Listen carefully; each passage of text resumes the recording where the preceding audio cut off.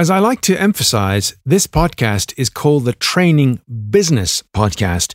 So while I like to talk about or have guests who talk about training theory, learning models, and learning engagement, etc., I think there are better podcasts out there on those subjects.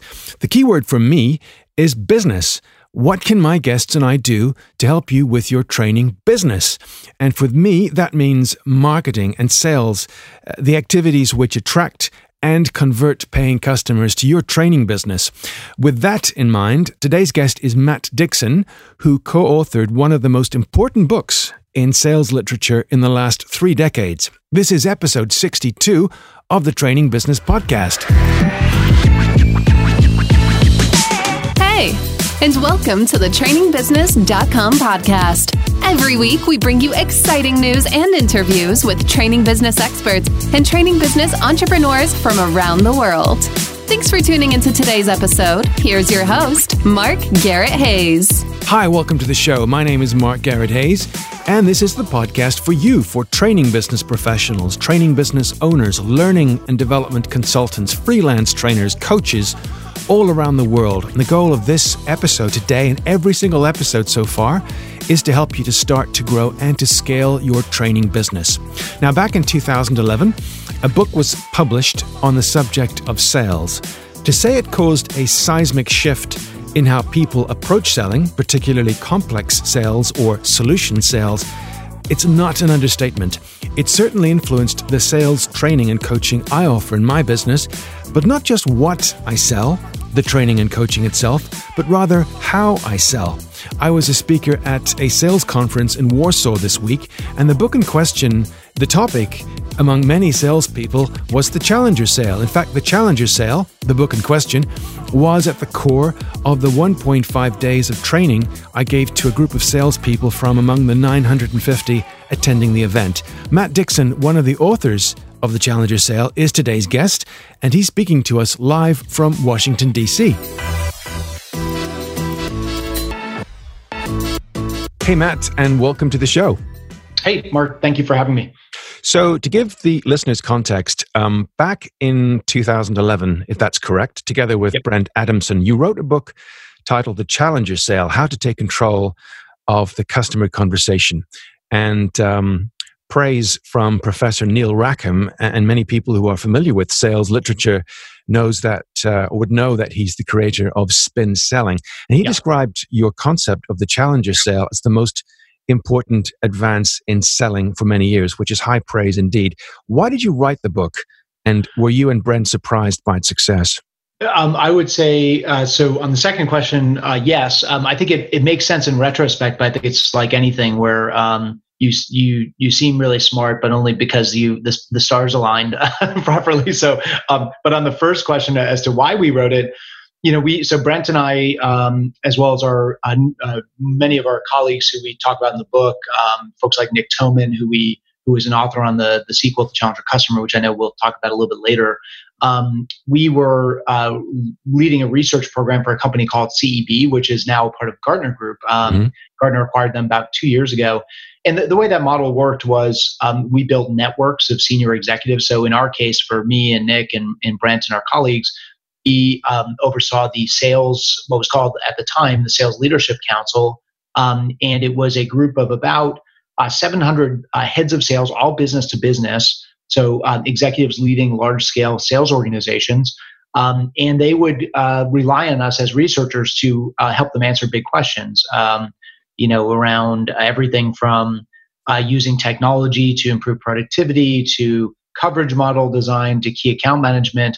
And the question that really came up, and this is actually where we start the book, I think in the forward, we, as a subscription-based research business, you can imagine when times are tough, where we can be a discretionary item at best. When the cost of keeping your CEB subscription versus letting one of your salespeople go is a pretty easy one for most heads of sales.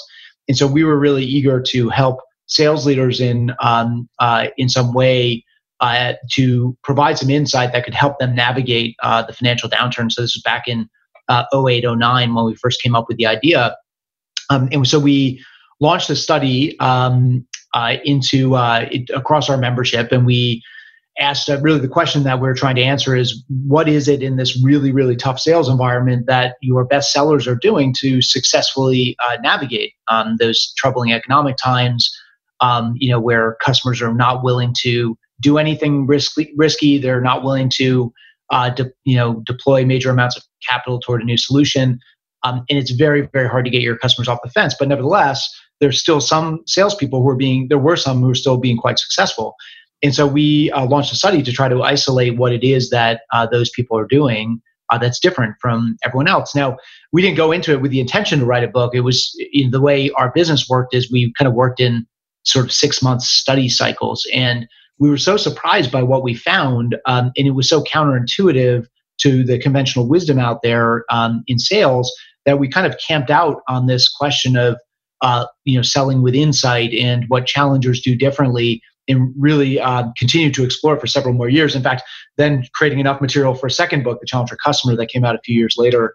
And it was very eye-opening. I guess to your second question about the surprise that the book was so successful, I think, again, in retrospect, when we look back on that experience, what I would say is, one, it was a moment in the sales world where people were really desperate for something new and for new insight. So that the timing was really good. I think even if you put the downturn aside, one of the big changes, I think, Challenger ended up being a story less about selling in a downturn and more about how do you sell to information empowered customers. And this was a trend that had been going on for quite a long time. This is what really interested Professor Rackham actually in the work, is this idea that customers with so much information at their fingertips can push the salesperson farther and farther out in the purchase journey, really effectively disintermediating the salesperson. All the things we used to do back when Neil wrote Spin Selling, to go in and ask big open-ended questions and diagnose the customer's needs. Often the customer is doing that on their own, and they're not including you in that learning journey. And so they call upon you when they got to buy something. And as in the mean-spirited words of one customer who I interviewed told me, I asked him, well, why do you still even meet with salespeople at all if you can do all this learning on your own? And he said, well, I can't get a discount from a computer, can I? So I've got to meet with them at some point. And so I thought that was utterly depressing. But pretty anyway, Challenger, yeah, that's right. Challenger, I think, hit on that trend that things were already headed south. The downturn simply exacerbated it. People found that some of the sales techniques they've been driving across their sales organization were not delivering the same benefit they once did back in the 80s and 90s, and the wheels were really starting to come off. The second thing was that we took a database approach in the study. I think we're sometimes criticized for this, but actually Brent and Nick and I are quite proud of this, that we're actually not salespeople. We're researchers. We're for the most part academics. And what always frustrated us about sales was how much conventional wisdom there is out there. If you pick up most books on sales and selling, most of them don't have a whole lot of data in there. They're mostly personal opinion, spun from the perspective of, in my 40 years of sales performance or my 40-year sales career, here are my secrets. Here's what worked for me. Right. And there's a place for that. It's quite, that can be very powerful insight. But I think when we showed up with actual quantitative data, it really captured the attention of the market in a way that was very different. Yeah, actually, that was the other reason that Neil was interested in the book, because he said it reminded him of the work he did around Spin Selling. One of his, I think, regrets was that Spin Selling still to this day was one of the only truly rigorous research-based studies of what great salespeople do. And then when we came along with Challenger, I think he felt in some ways vindicated or relieved that science was coming back to sales, and so that's why he joined up with us, agreed to write the foreword and help us promote the book. Okay, so I think that's something we should clarify. SPIN is an acronym. If someone is familiar with sales literature, books, milestones in the history of selling, SPIN is a big one, of course, because it's something which introduced the concept of consultative selling. Yes. So SPIN stands for situation, problem, implication, and need. Yep. Okay, that's so right. Let's go back a moment, and I think it would be helpful if we walk our listeners through the history of the breakthroughs in sales, because that fascinates me. It's my area. And Professor Rackham, who created the concept of spin selling, wrote the foreword to your book. And he laid out the kind of the breakthroughs of the milestones in the last 100 years or so. First of all, we had the hunter or farmer, or the hunter and farmer model. Right. Very briefly, what is that, the Hunter-Farmer model? So I love the way that Neil in the forward, he kind of walks through these 4 breakthroughs, and I love the way he does it in shorthand because it would, as a researcher, I would probably take a lot more time to explain what that was. But in brief, I'll try to take a page out of Professor Rackham's book that, in brief, this is actually an idea that originated probably about 100 years ago, maybe a little bit more, out of the insurance industry, where, as Neil says, some anonymous genius, and I'm sure that person has a name, but I don't know that anybody knows exactly who came up with the idea. But we do know it came out of the insurance industry, which was this breakthrough concept that companies can generate more revenue, more sales, if they separate 2 key activities in the sales organization. It used to be that there was one person who would go and sell insurance policies and then go collect the premium monies around those policies. And, if you will, upsell or cross-sell the customer when they needed something additional. The breakthrough was that companies saw that it was more effective and more efficient, and it was a better coverage model to actually separate those 2 jobs, have one group responsible for hunting to bring in new customers, and another group responsible for farming. So for renewing those accounts, growing those accounts, cultivating those accounts and those relationships. So that was quite a big breakthrough, which today is quite commonplace. Almost like Adam Smith's division of labor, the idea that, exactly. Rather than have one person do everything, why don't we have, let's say, in my experience, inside salespeople who typically will do the kind of legwork, the kind of initial contact, setting up some kind of appointment for a field salesperson then to go in and close face to face. Right. A very efficient and very effective way of dividing labor and covering the market. Okay, so the next breakthrough then was The Psychology of Selling, and that was a book published in, 1925 by E.K. Strong. And I think for many people who are familiar with sales training, it introduced the concepts of, let's say, formal sales training, how to present features or benefits, how to handle, overcome objections, and how to close a sale. How significant do you think that the idea was that you could learn something, you could learn how to sell? Well, yeah, and I think it's that last point that you've made here, Mark, is that the importance of Strong's work that the selling, which I think had always been perceived as something that you're either born to do or not, that it was sort of demystified that this was actually a set of learnable techniques that can be broken down in around key skills and competencies that can be taught to the average person.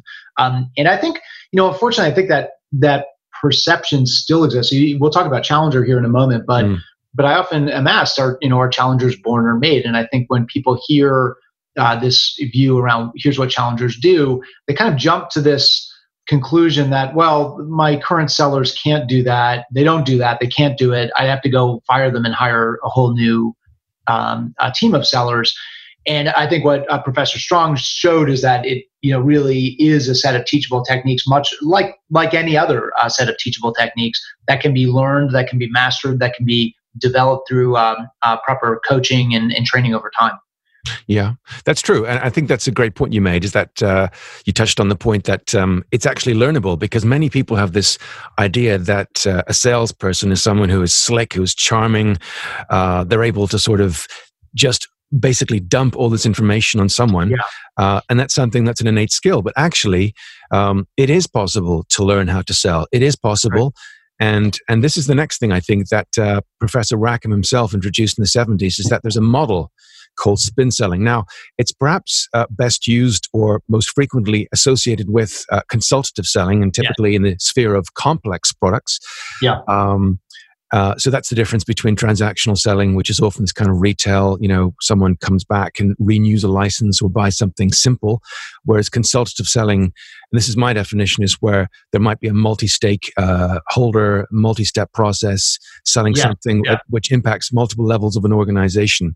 But jumping forward, we come to the Challenger sale itself. What were the main discoveries from your research in putting this book? And I think it's a great time to touch upon what you think are the 5 profiles of salespeople out there. Sure. That's probably if you will, the center point. I guess if I were to point to the few big ahas, or if you will, the bumper stickers that you would walk away from the book with. The first would be that what we found is, in the eyes of the first big thing, I think, was that the world of customer buying has changed. As much as challengers of discussion of selling in what great salespeople do, I think there's this lead steer effect, really.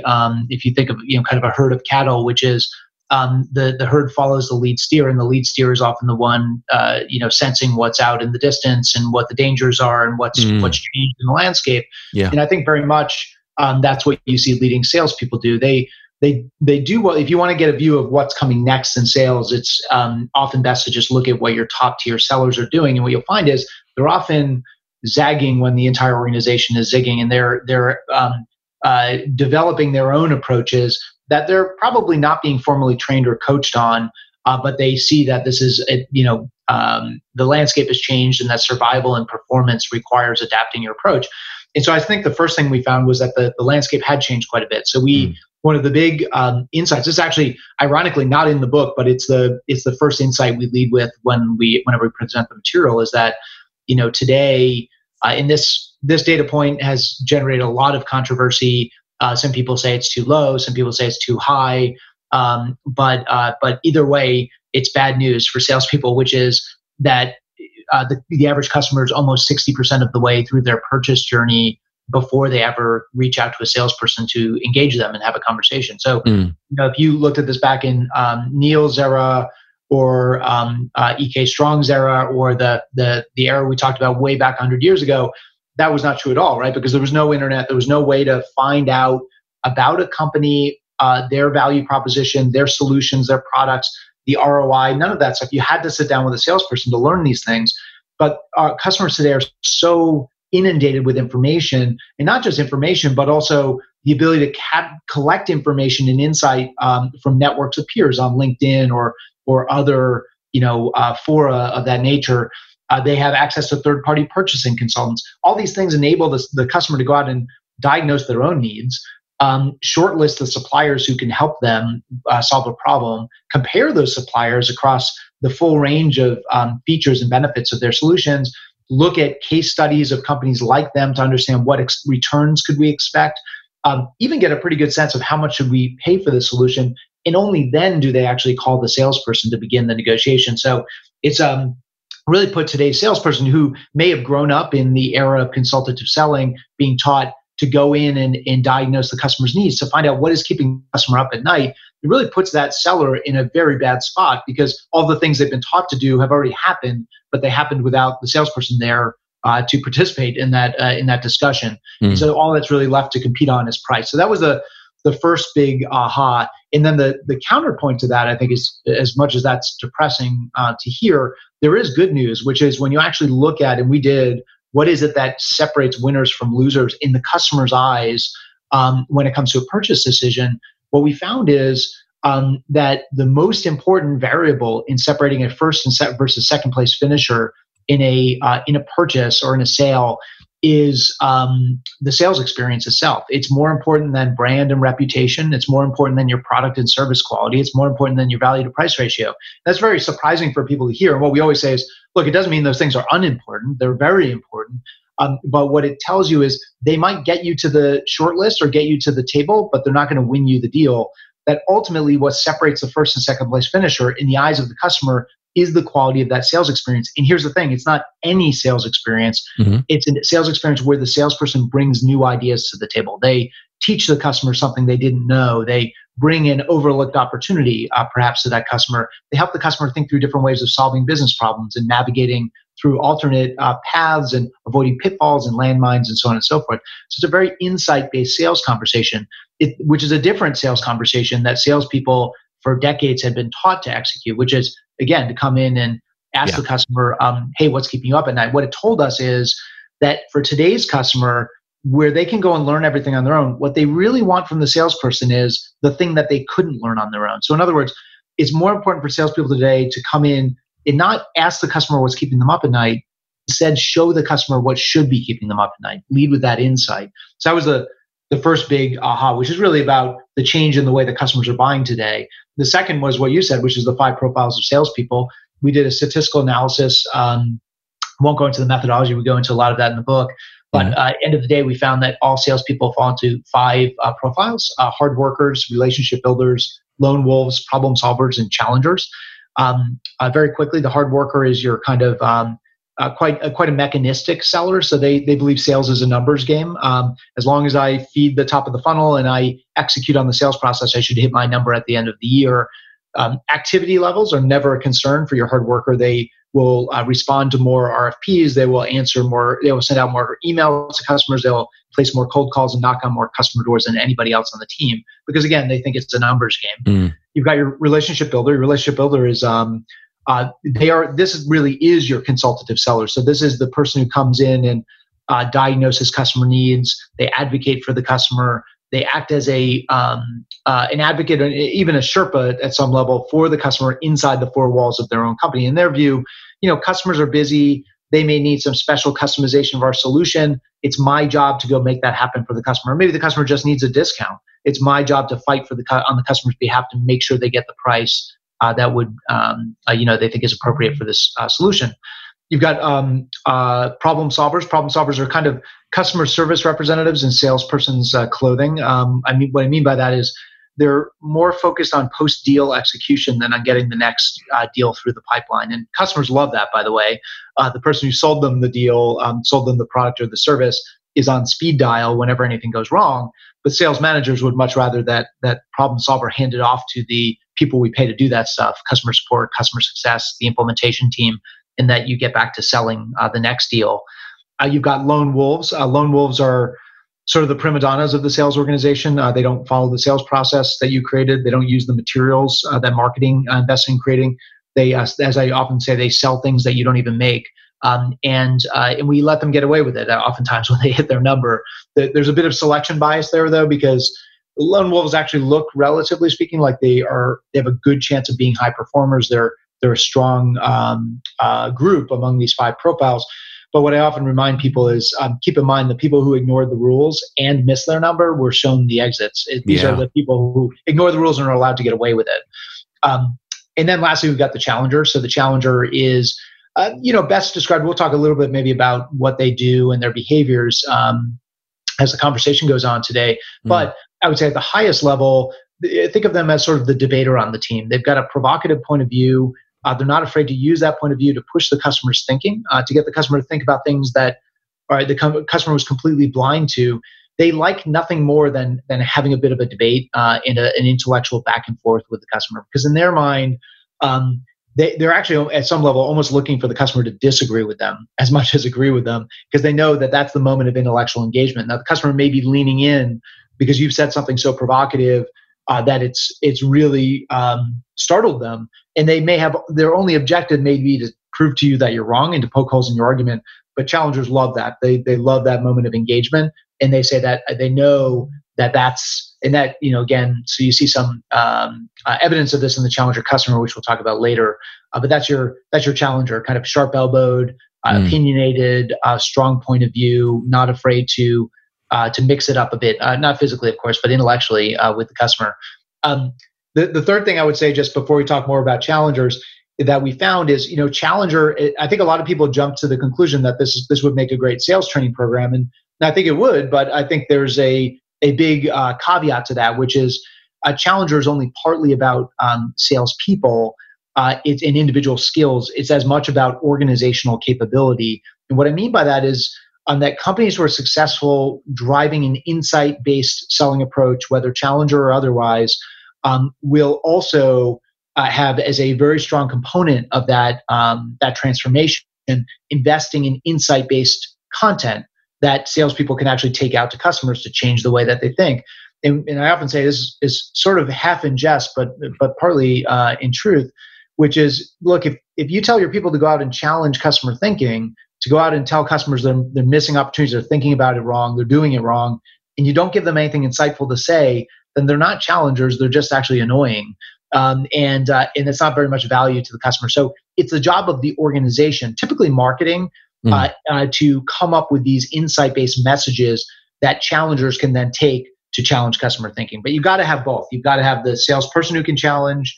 You've got to have, of course, managers who know how to coach to those behaviors. But you've got to have that messaging and that content as well that's the job of the company to come up with that. It's not fair to foist that upon the salesperson, and it's not realistic either. Your best salespeople are probably already doing it, and they'll figure it out. But your average salespeople won't. They really need the company to help create those insights that you can take out to go challenge customer thinking.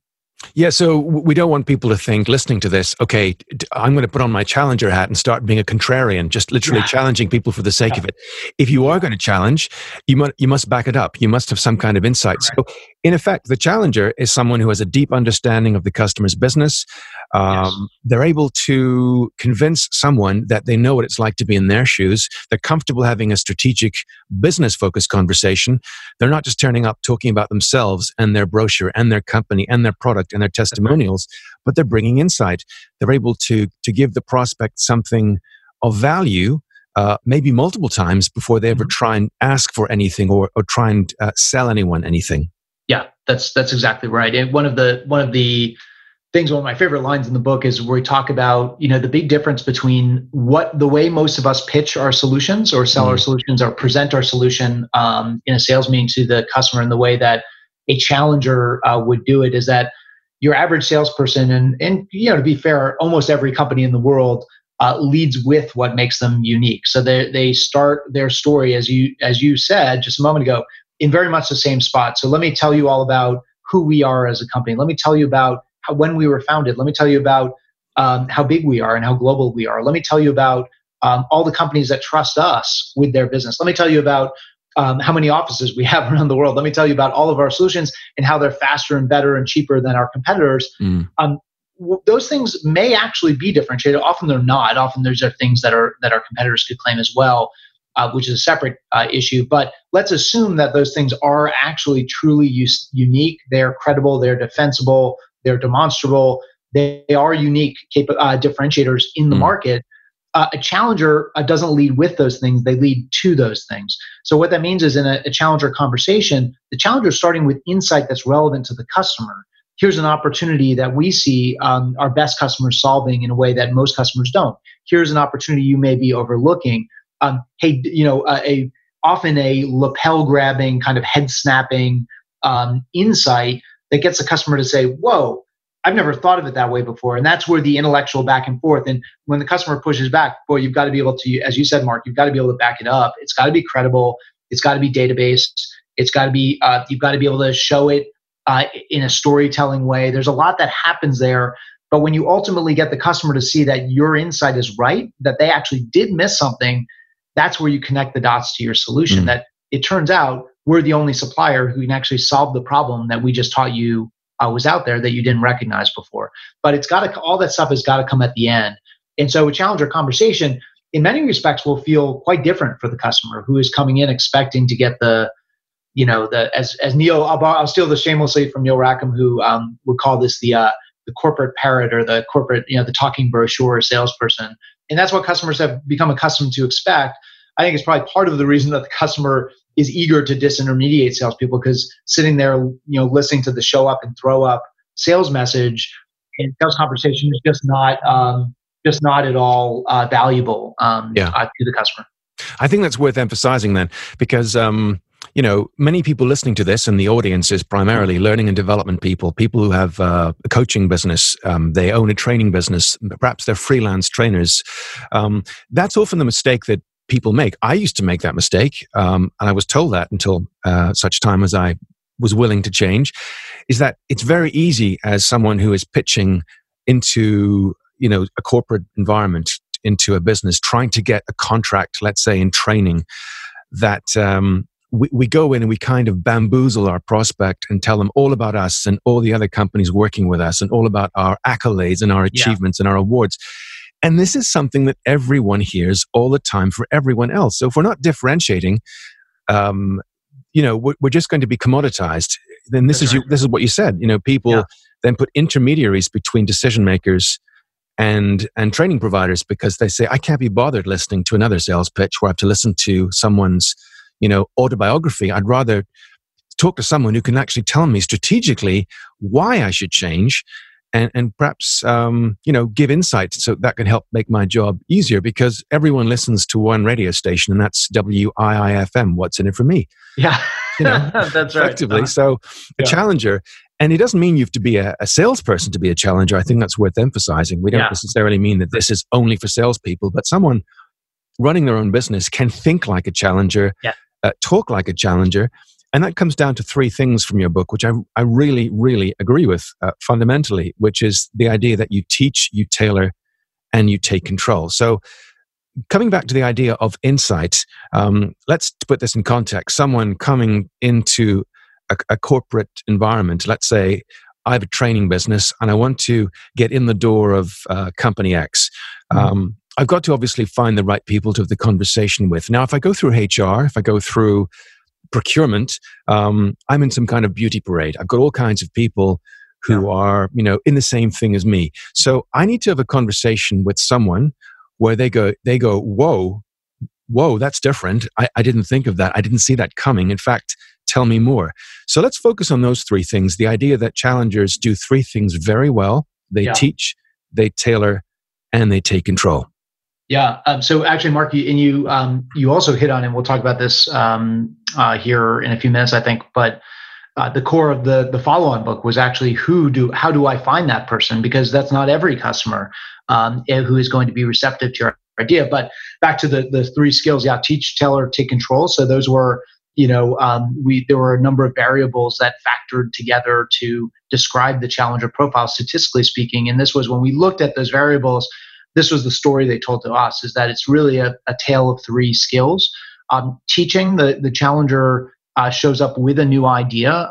They see their goal as bringing that new idea. That's the value they deliver to the customer, and the currency of the relationship in their eyes. And is that new idea. And so that corresponds to the insight I shared just a little bit ago around today.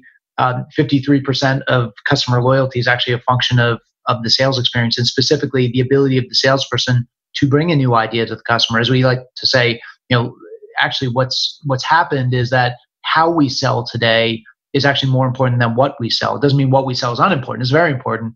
But when it comes down to it, when we are in that beauty contest, when we're up against our two biggest competitors, and the customers proclivity is to see us all as the same, what we've really got to do to differentiate is bring those new ideas that lead to our unique differentiators. But again, that's what challengers do. They are just hardwired to bring new ideas. They like nothing better than engaging that customer who's gone down that learning journey, who thinks they know exactly what they need, and telling that customer that they're wrong, that they missed something, that they've overlooked an opportunity, and there's a better way to do it. Second, they tailor. So we talk a lot more about this in the second book, but the idea being that, look, today's selling is often a game of herding cats, isn't it? You've got to, in your case, you've got to engage the head of sales, you've got to engage the head of L&D or the head of HR, you've got to engage the procurement leader, finance, to the extent that there's a technology component. Well, IT is going to be at the table as well. And it's not just those functional leaders, it's all the people who work for them and their teams up and down the food chain. And so we've really got to be cognizant of our ability to not just lead with a new idea, but not to use that idea like a hammer where every customer is a nail, but to actually tailor the way in which that idea is presented. So that's presented in a way that addresses the unique perspective of that executive or that stakeholder or their functional area, what they measure, what matters to them, how this is going to make their lives easier. And so challengers are very good at taking that idea and, if you will, spinning it in different ways or positioning in different ways for different stakeholders. And then lastly, they take control. This is the one that candidly we get the most pushback on, I would say, ironically.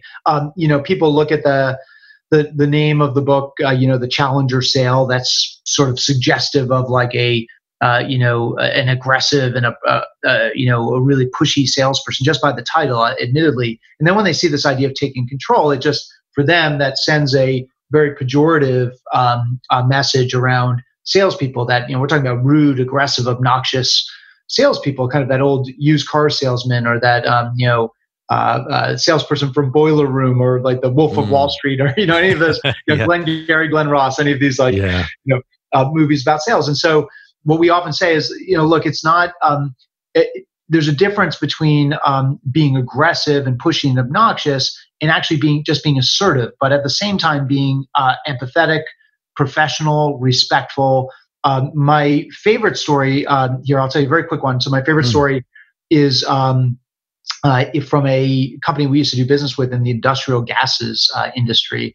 They had long sought to sell to a big healthcare system, big hospital system in the northeast of the U.S. And they tried and failed. Their biggest competitor had all of the business. As you know, hospitals buy quite a bit of bottled, oxygen and CO2 and nitrogen and all these things. So it's a big piece of business, but the customer had never seen fit to pull them in. But one day the salesperson got a phone call from the customer and said, hey, we've decided to go to potentially switch suppliers. We're putting this piece of our supply chain out to bid. We're going to send you the RFP. Everything that we need is articulated in there. We've got time next Friday with the buying committee. All the key executives will be in that room. We've got authority to make a decision to go to, down select a certain number of suppliers and go to round 2 right after that meeting. Come on in. We'll send it over now. Heard great things about you. Give it your best shot. Now, what the head of sales told me, he said, my average salesperson would be quite excited to get that phone call, especially after years and years of trying and failing to even get it through the front door. But he said this salesperson who got the call, who he said was one of his top challenger salespeople, was actually a bit, I wouldn't say demoralized, but disappointed to get that call, because what he realized was that he was only being called so late in the game that effectively he and his solution and his company were just column fodder. They're really meant to put leverage against the incumbent supplier, and that this company really had no intention of switching suppliers. They're just going through the song and dance to get a better price. So he shows up at the committee. He accepted the opportunity to present to them, came in and handed out, the first thing he did, 20 executives around the table, handed out his company's response to the RFP, which is a beautiful 300-page spiral-bound document. And the executives start opening it up, and he says, with all due respect, if you wouldn't mind just pushing it to the center of the table, out of reach, or put it in your briefcase. I actually don't want to talk about what's in there. And everyone's looking at him quizzically thinking, well, why are you here? And he says, I could just regurgitate for you exactly what's in that document. Suffice it to say, we can do what you've asked for. We can do it at a great price, and we think we can do it better than your current supplier. But here's the thing. I'd like to spend my hour with you, sharing with you the 3 things that weren't in the RFP that we were actually pretty surprised you guys weren't asking for, and why we think these things are so important to actually solving the business problem you're trying to solve ultimately. Oh, that's brilliant. That's fantastic. And so now, what's interesting, it was a great Cinderella story, right? Because at the end, the head of procurement who was overseeing the process sent all of the suppliers packing. They redrew the RFP, reissued it about a month later, and it included those criteria, which, back to the lead 2 point, turns out were 3 things that supplier knew they could do and the incumbent supplier could not.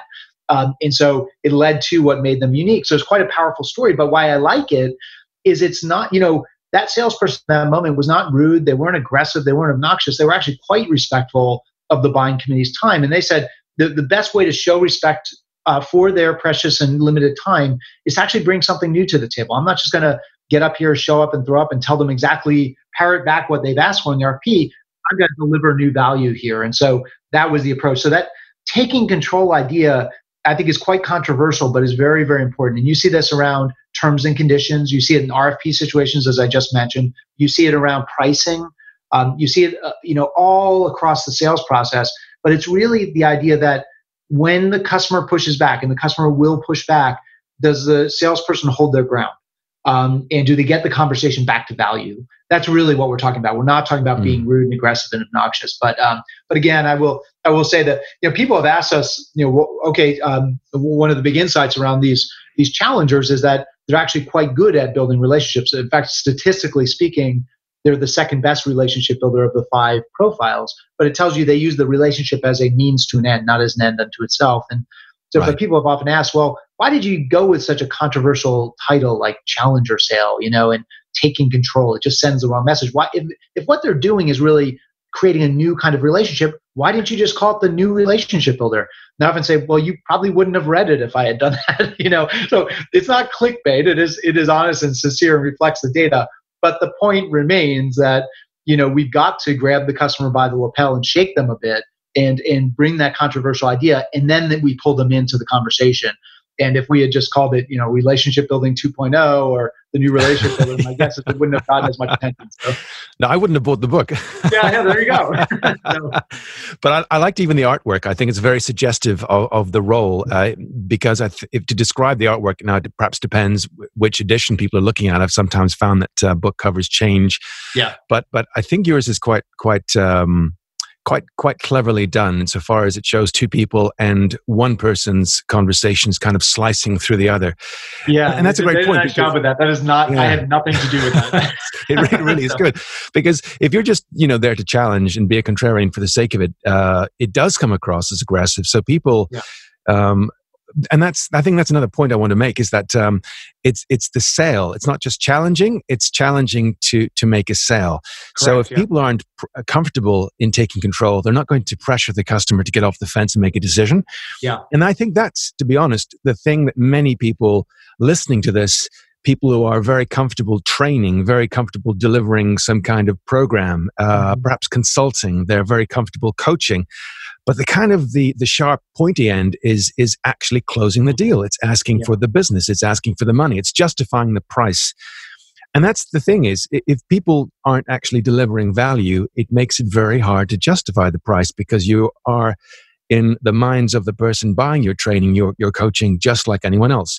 So I think if someone is able to challenge my assumptions and make me feel that there's something I've missed, like the example you just gave, those guys came in and almost passively aggressively, but very effectively, see that prospectus, let's bin that, and let's talk about the things that we really think can deliver value here. I'm not sure many people are comfortable doing that. So it's kind of something that most people would struggle with, and they recognize that. It's that I can go in and I can train, I can go in and I can perhaps teach, I could tailor, but sometimes I'm uncomfortable taking control. If someone's uncomfortable asking for the business, what can they do? Yeah, it's a great question, and this is, I think, where you really get down. We really get to the crux of the question around are challengers born or made? And I think there's this perception that, talking about asking for the business, effectively telling the customer they're thinking about it wrong or doing it wrong, or that they've missed something, and create. What we call this creating constructive tension moments in the sale. It's a core of what the challenger does. But many people, I think, come to this conclusion that that's just, you either are born that way or you're not. It's very hard to learn it. But one of the important things to remember about the research is we actually didn't look at personality based attributes. We looked at skills and competencies and behaviors. These are things that can be learned as your community in learning and development, and folks who own their own coaching and training businesses know very well. There are ways to help drive new behaviors and help people learn new behaviors and competency and develop new competencies. And so we know this can be done. And actually, when we wrote the Challenger, after we wrote the Challenger, we saw quite a bit of demand for Challenger training. So we actually created a separate business at CEB, which is now a standalone company called Challenger Inc. They're in the business of training people to be challengers, and it's a question they get quite a bit. But they've got a long track record now of showing, here's a bit of a before profile of your sales force, and here's the after. And what's important to remember, I think, is that you're not going to ever change anybody 100% from one profile to the next. But what you want to do is be able to show that hard worker or that relationship builder, maybe not the lone wolf, because they're going to do it their own way anyway. But in fact, they probably won't show up at the training. Let's be honest. But I don't need this. Yeah, exactly. I know how to do it. But what you're trying to do is not so much get these salespeople to change who they are, but actually get them to understand that selling in today's environment means adding some new tools to your tool belt, and get to leverage the skills and the approaches of the challenger when the situation demands it. And so I think for folks who aren't comfortable, I think one of the things that I often find the folks who are least comfortable are those relationship builders.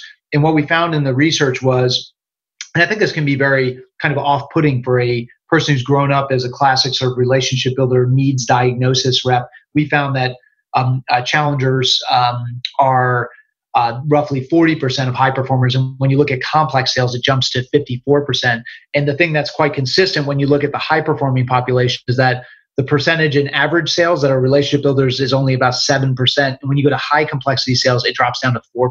So These relationship builders really do fade in terms of the high performer population. And that can be really disconcerting for folks. One of the things I've really come to appreciate is salespeople are actually quite self-aware as a profession. And I have lots of people come up to me after I present and say, I love the research, love the message. It makes perfect sense, but I'm a relationship builder, and I don't know that as Mark, as you said, I don't know that I can push the customer's thinking. I don't like creating tension with my customers. I like helping them out and doing what they need me to do and that kind of thing. And what I think the light bulb moment for those relationship builders, and this is what the folks at Challenger Inc. would say as well, is realizing that really what you're doing by bringing new insight that changes the way the customer thinks, even if their first reaction to it isn't positive, what you're doing is actually building a better relationship. But you're building a relationship founded on business value, not simply on being responsive and doing whatever the customer asks you to do.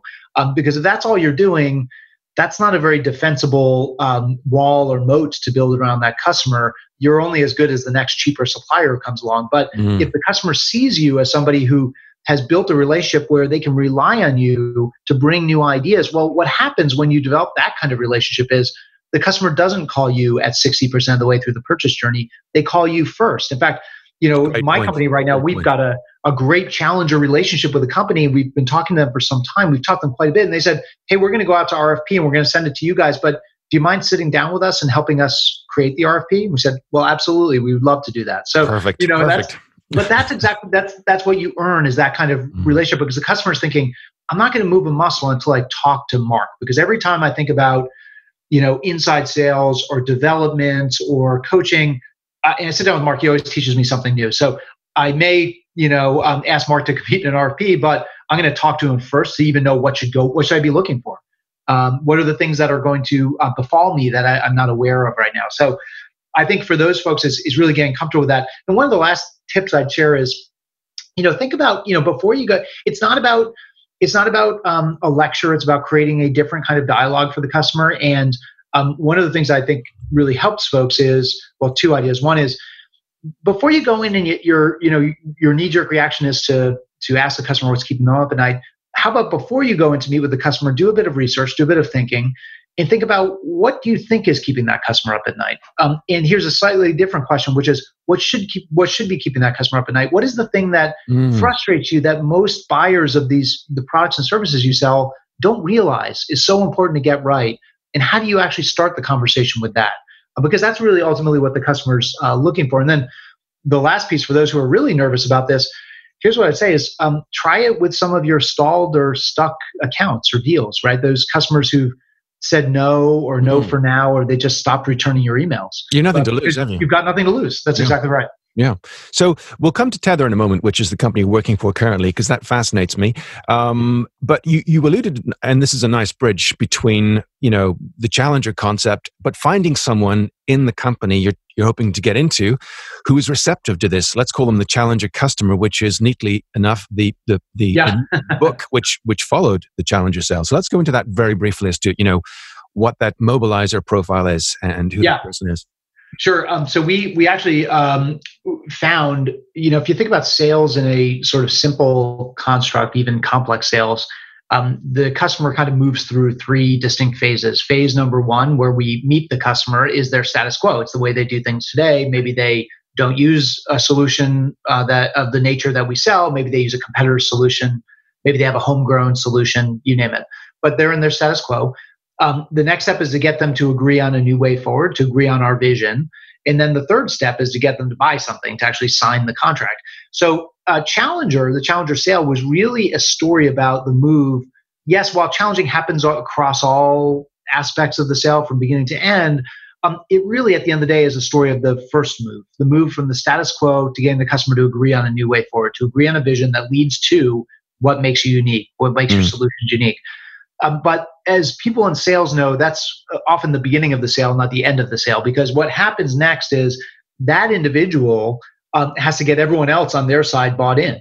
They've got to go and build consensus. And as we know, and this is really some of the data we shared from in the Challenger customer, left to their own devices, customers are very unlikely to build the consensus on their own. They suffer from a great deal of dysfunctional groupthink, and they will default back to a lowest common denominator answer, which is, stay the course, avoid disruption, save money, don't do anything risky.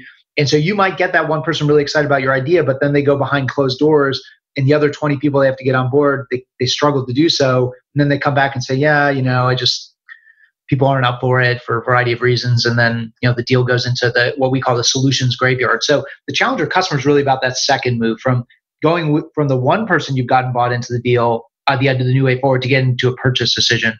What we found is that challengers do a number of things that are quite different across that second phase of the purchase journey. One of the most different things that they do is they actually sell to different people entirely. In fact, you mentioned this earlier, which is across that whole range of stakeholders. What we've really got to do is to find our proxy on the customer side, because when our meeting ends and that person leaves and the next thing they do is they go try to rally the troops on their side and build consensus, we've got to make sure we're putting our message into the hands of a capable person. And oftentimes in sales, the conventional wisdom is you need to go out and find a champion or a coach or an advocate. And it goes by many different names depending on the sales training program. But what we found is, again, using a very similar methodology we use for Challenger, turns out customers fall into one of 7 different profiles. I won't go through all 7 here. There's a lot more in the book. But the highest level, you've got mobilizers, talkers, and blockers. And so I'll start from back to front. Blockers are the status quo folks. They are the folks you reach out to and say, we're in execution mode right now, Mark. We've got a 3-year plan. We're 2 years into it. Call me in a year and maybe we'll have a conversation. But they're very heads down. They're very focused on their execute against their plan and avoiding distractions. You've got talkers. Talkers are wonderful human beings. They are great for giving you information, introducing you to their colleagues, helping you understand how is this purchase decision going to get made? How does this person, who's more senior, this person or that person? Is this person's stock on the rise or the decline? Help me understand the overall culture. You guys said you had a bad experience with your last training program. Tell me more about that. They're great in terms of talking and providing information. But the thing about talkers is when we look at the data, they're very unlikely to stick their necks out to forge consensus across a group of dysfunctional internal stakeholders.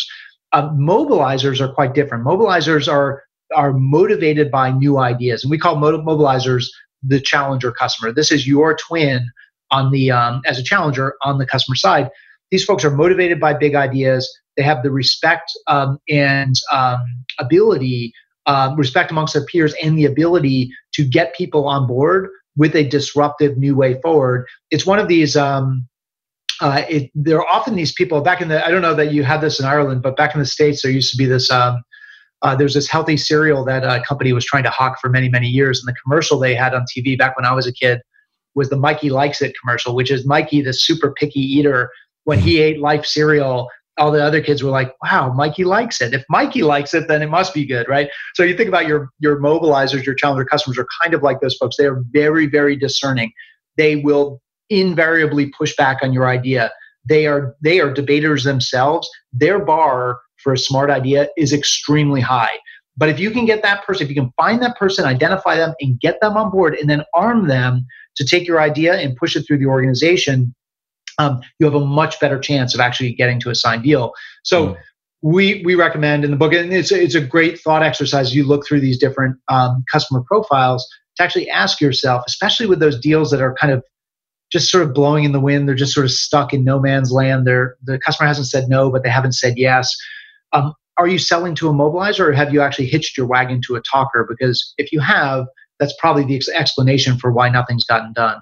So we go through how to identify those folks, how to engage them, how to equip them with tools and content to make sure that they can go sell on your behalf, and then how to leverage those folks to get to a signed deal ultimately. And so that's really if you will, the follow-on piece to Challenger. Challenger is about bringing that new idea. This is about getting the customer to buy the idea and actually sign the contract. And this is all, of course, based upon research. That's something Correct. To emphasize. Yeah. It's not something that someone is, put together. You didn't put this together with your colleagues as a result of some conversation in some bar some night. This is stuff based on rigorous. Much as I would have preferred that. You're right. It would have been nice. So let's go on to then your current work, which is the company you work with called Tether. That's TETHR. Is that right? Tether. That's right. That's right. Okay. Yeah, because we're a startup, so we can't afford the extra vowels. So we. But you know what? It's very interesting because my world is principally inside sales. That's kind of my expertise with the reluctance of using that word expertise. I'm not an expert, but it's my area of kind of, shall we say, focus, and that's inside sales coaching.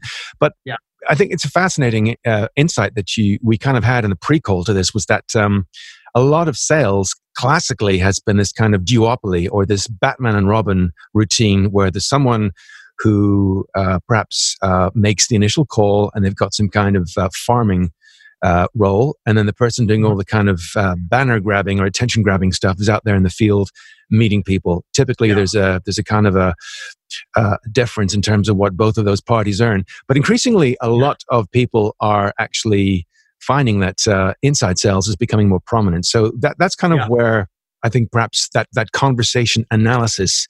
Yes. So let's let you do the rest of the explanation. Well, yeah, you're quite right. We see, as we talked about before, this technology of, it very simply put, and I don't know, how much your audience knows about this, but basically what we're talking about is taking a conversation with the customer. So that could be a service conversation in a call center setting. It could be a sales conversation over Zoom or WebEx or Skype.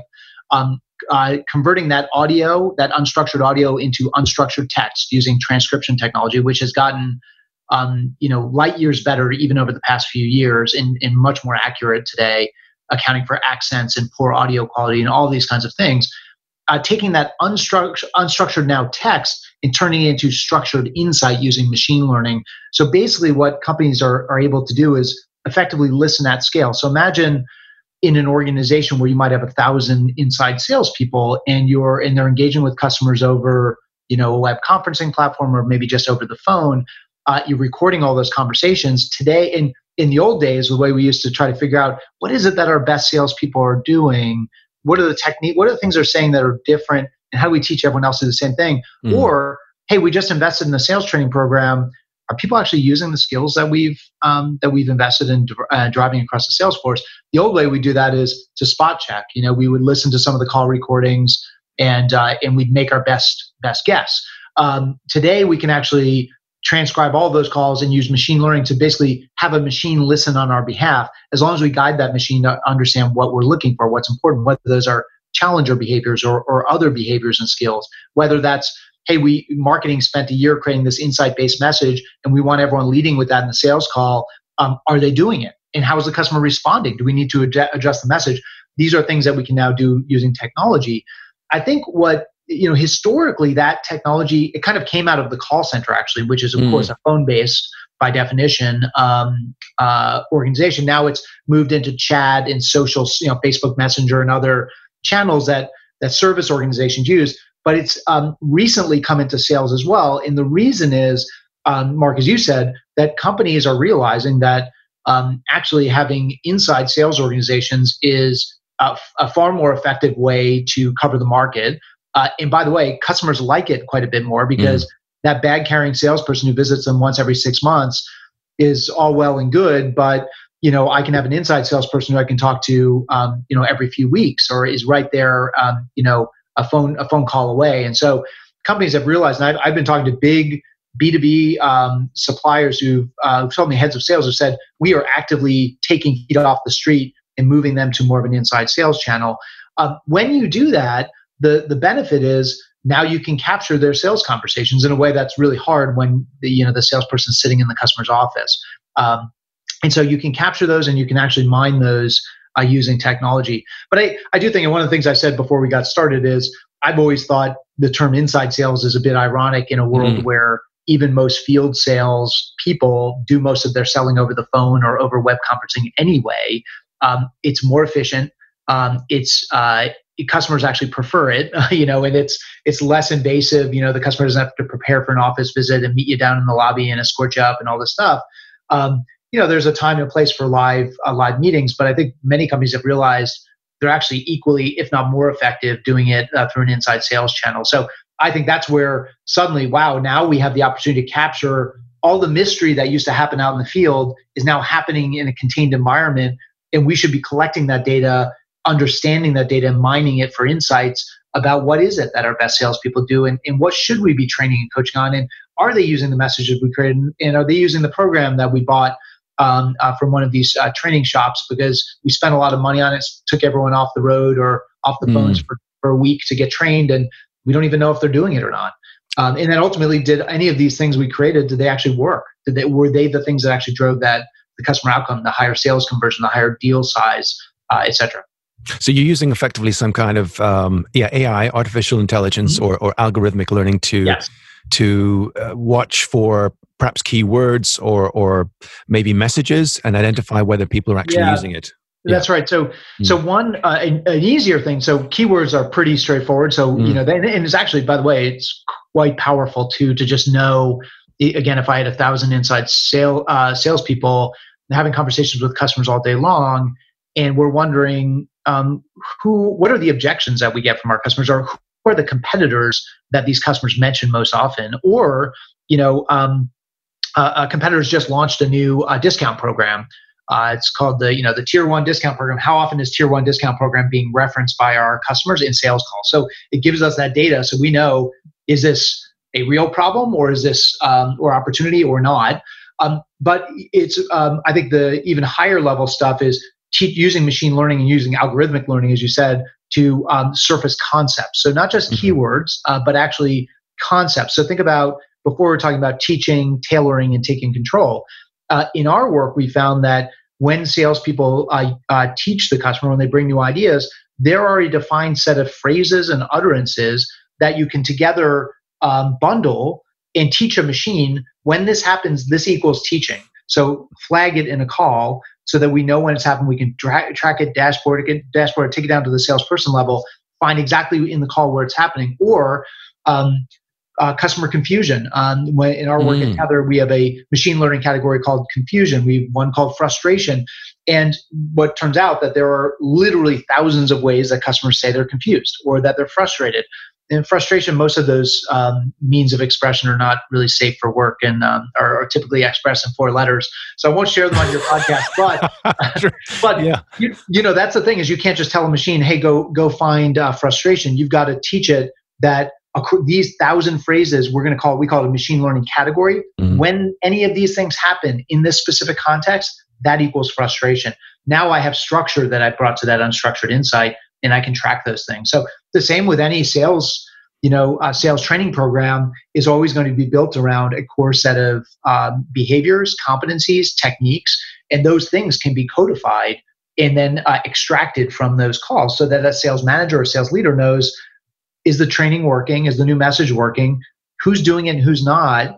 And who needs refresher training, or maybe just a kick in the pants that, hey, we invested in this program. We expect you to use the skills that you've been taught. So again, demystifying a lot of the mysterious stuff out there in sales development. Yeah, I think that's the future. Absolutely. It's we've got to use machine technology to be able to understand, is training actually working? Because you can give people training and coaching all day long till the cows come home. And a lot of time, unfortunately, is taken up by sales leaders having to spend time desk side with someone, reinforcing what someone should know and should be doing. So we need some kind of technology to free up our sales leaders to be able to focus in on the parts that actually make a difference to the bottom line. That's right. Okay, listen, I'm delighted we had this conversation. I found this fascinating. Maybe we can at a future episode come back and focus in on Tether specifically, because I think that is really, really leading edge stuff. Yeah, I'd love to do it. There's some just fascinating stuff we're learning about sales effectiveness and what great sellers are doing. The relief, I guess, for me with my name on the Challenger Sale is that a lot of what they're doing is actually challenging customer thinking. So that's great to see. But it is fascinating stuff, and I think it really does give sales leaders that data, so we can kind of get out of exit the age of guesswork and going by hunch, and actually get into an age of a database way of helping to improve performance across our sales force. Matt, it was a pleasure having you on the show today. Thank you so much for your time. Mark, it was great being with you, and thanks so much. Hey, thanks, Matt, for being our guest on the show this week.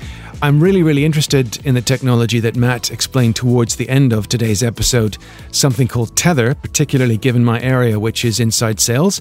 So thank you, Matt, for walking us through the main ideas behind the book, The Challenger Sale, and of course, the Challenger Customer, and finally, that insight you gave us into Tether. And that's something I think sparks interest in me, and it might in you if that's your area, the idea of inside sales. And that's something we'll come back to in detail in a future episode of the podcast. But before we go, it's good to let you know we will have signed copies of each of Matt's 3 books as a prize for a lucky listener shortly. Keep your ears pinned to the ground and to social media, because we'll be announcing that as soon as I have further details. My sincere thanks to you, of course, for tuning in again this week. Thank you for all your support. It's lovely to know you're listening and that you're finding this content and these episodes valuable. I'd love to hear from you personally on social media if you'd like to give us some direction as to the kinds of content which will help you with your training business. Please leave a rating on Apple Podcasts because, as I say every single week, it helps us to promote the show and to attract the right guests who can help you through their experience with your training business entrepreneurial journey. You can check out the podcast, as always, on Apple Podcasts, on Stitcher, and on Spotify, and of course on several other podcast platforms. I'm not sure which of them to mention because there are so many where our episodes end up, and I'm delighted that that is the case because it's helping people to find the show. So whatever platform it is for you, whichever one does it for you, you will find episodes every single Thursday.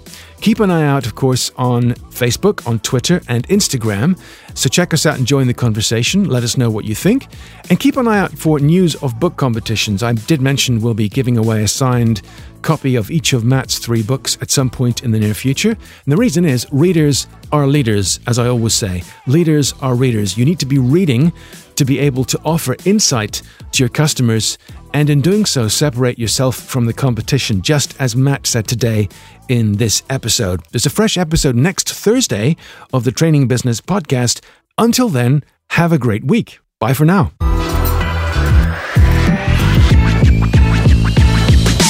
Thanks once more for listening to this episode of the trainingbusiness.com podcast. Go to trainingbusiness.com and subscribe right now to be notified of great competitions, upcoming VIP episodes, and amazing special offers to help you succeed in your training business. See you next time.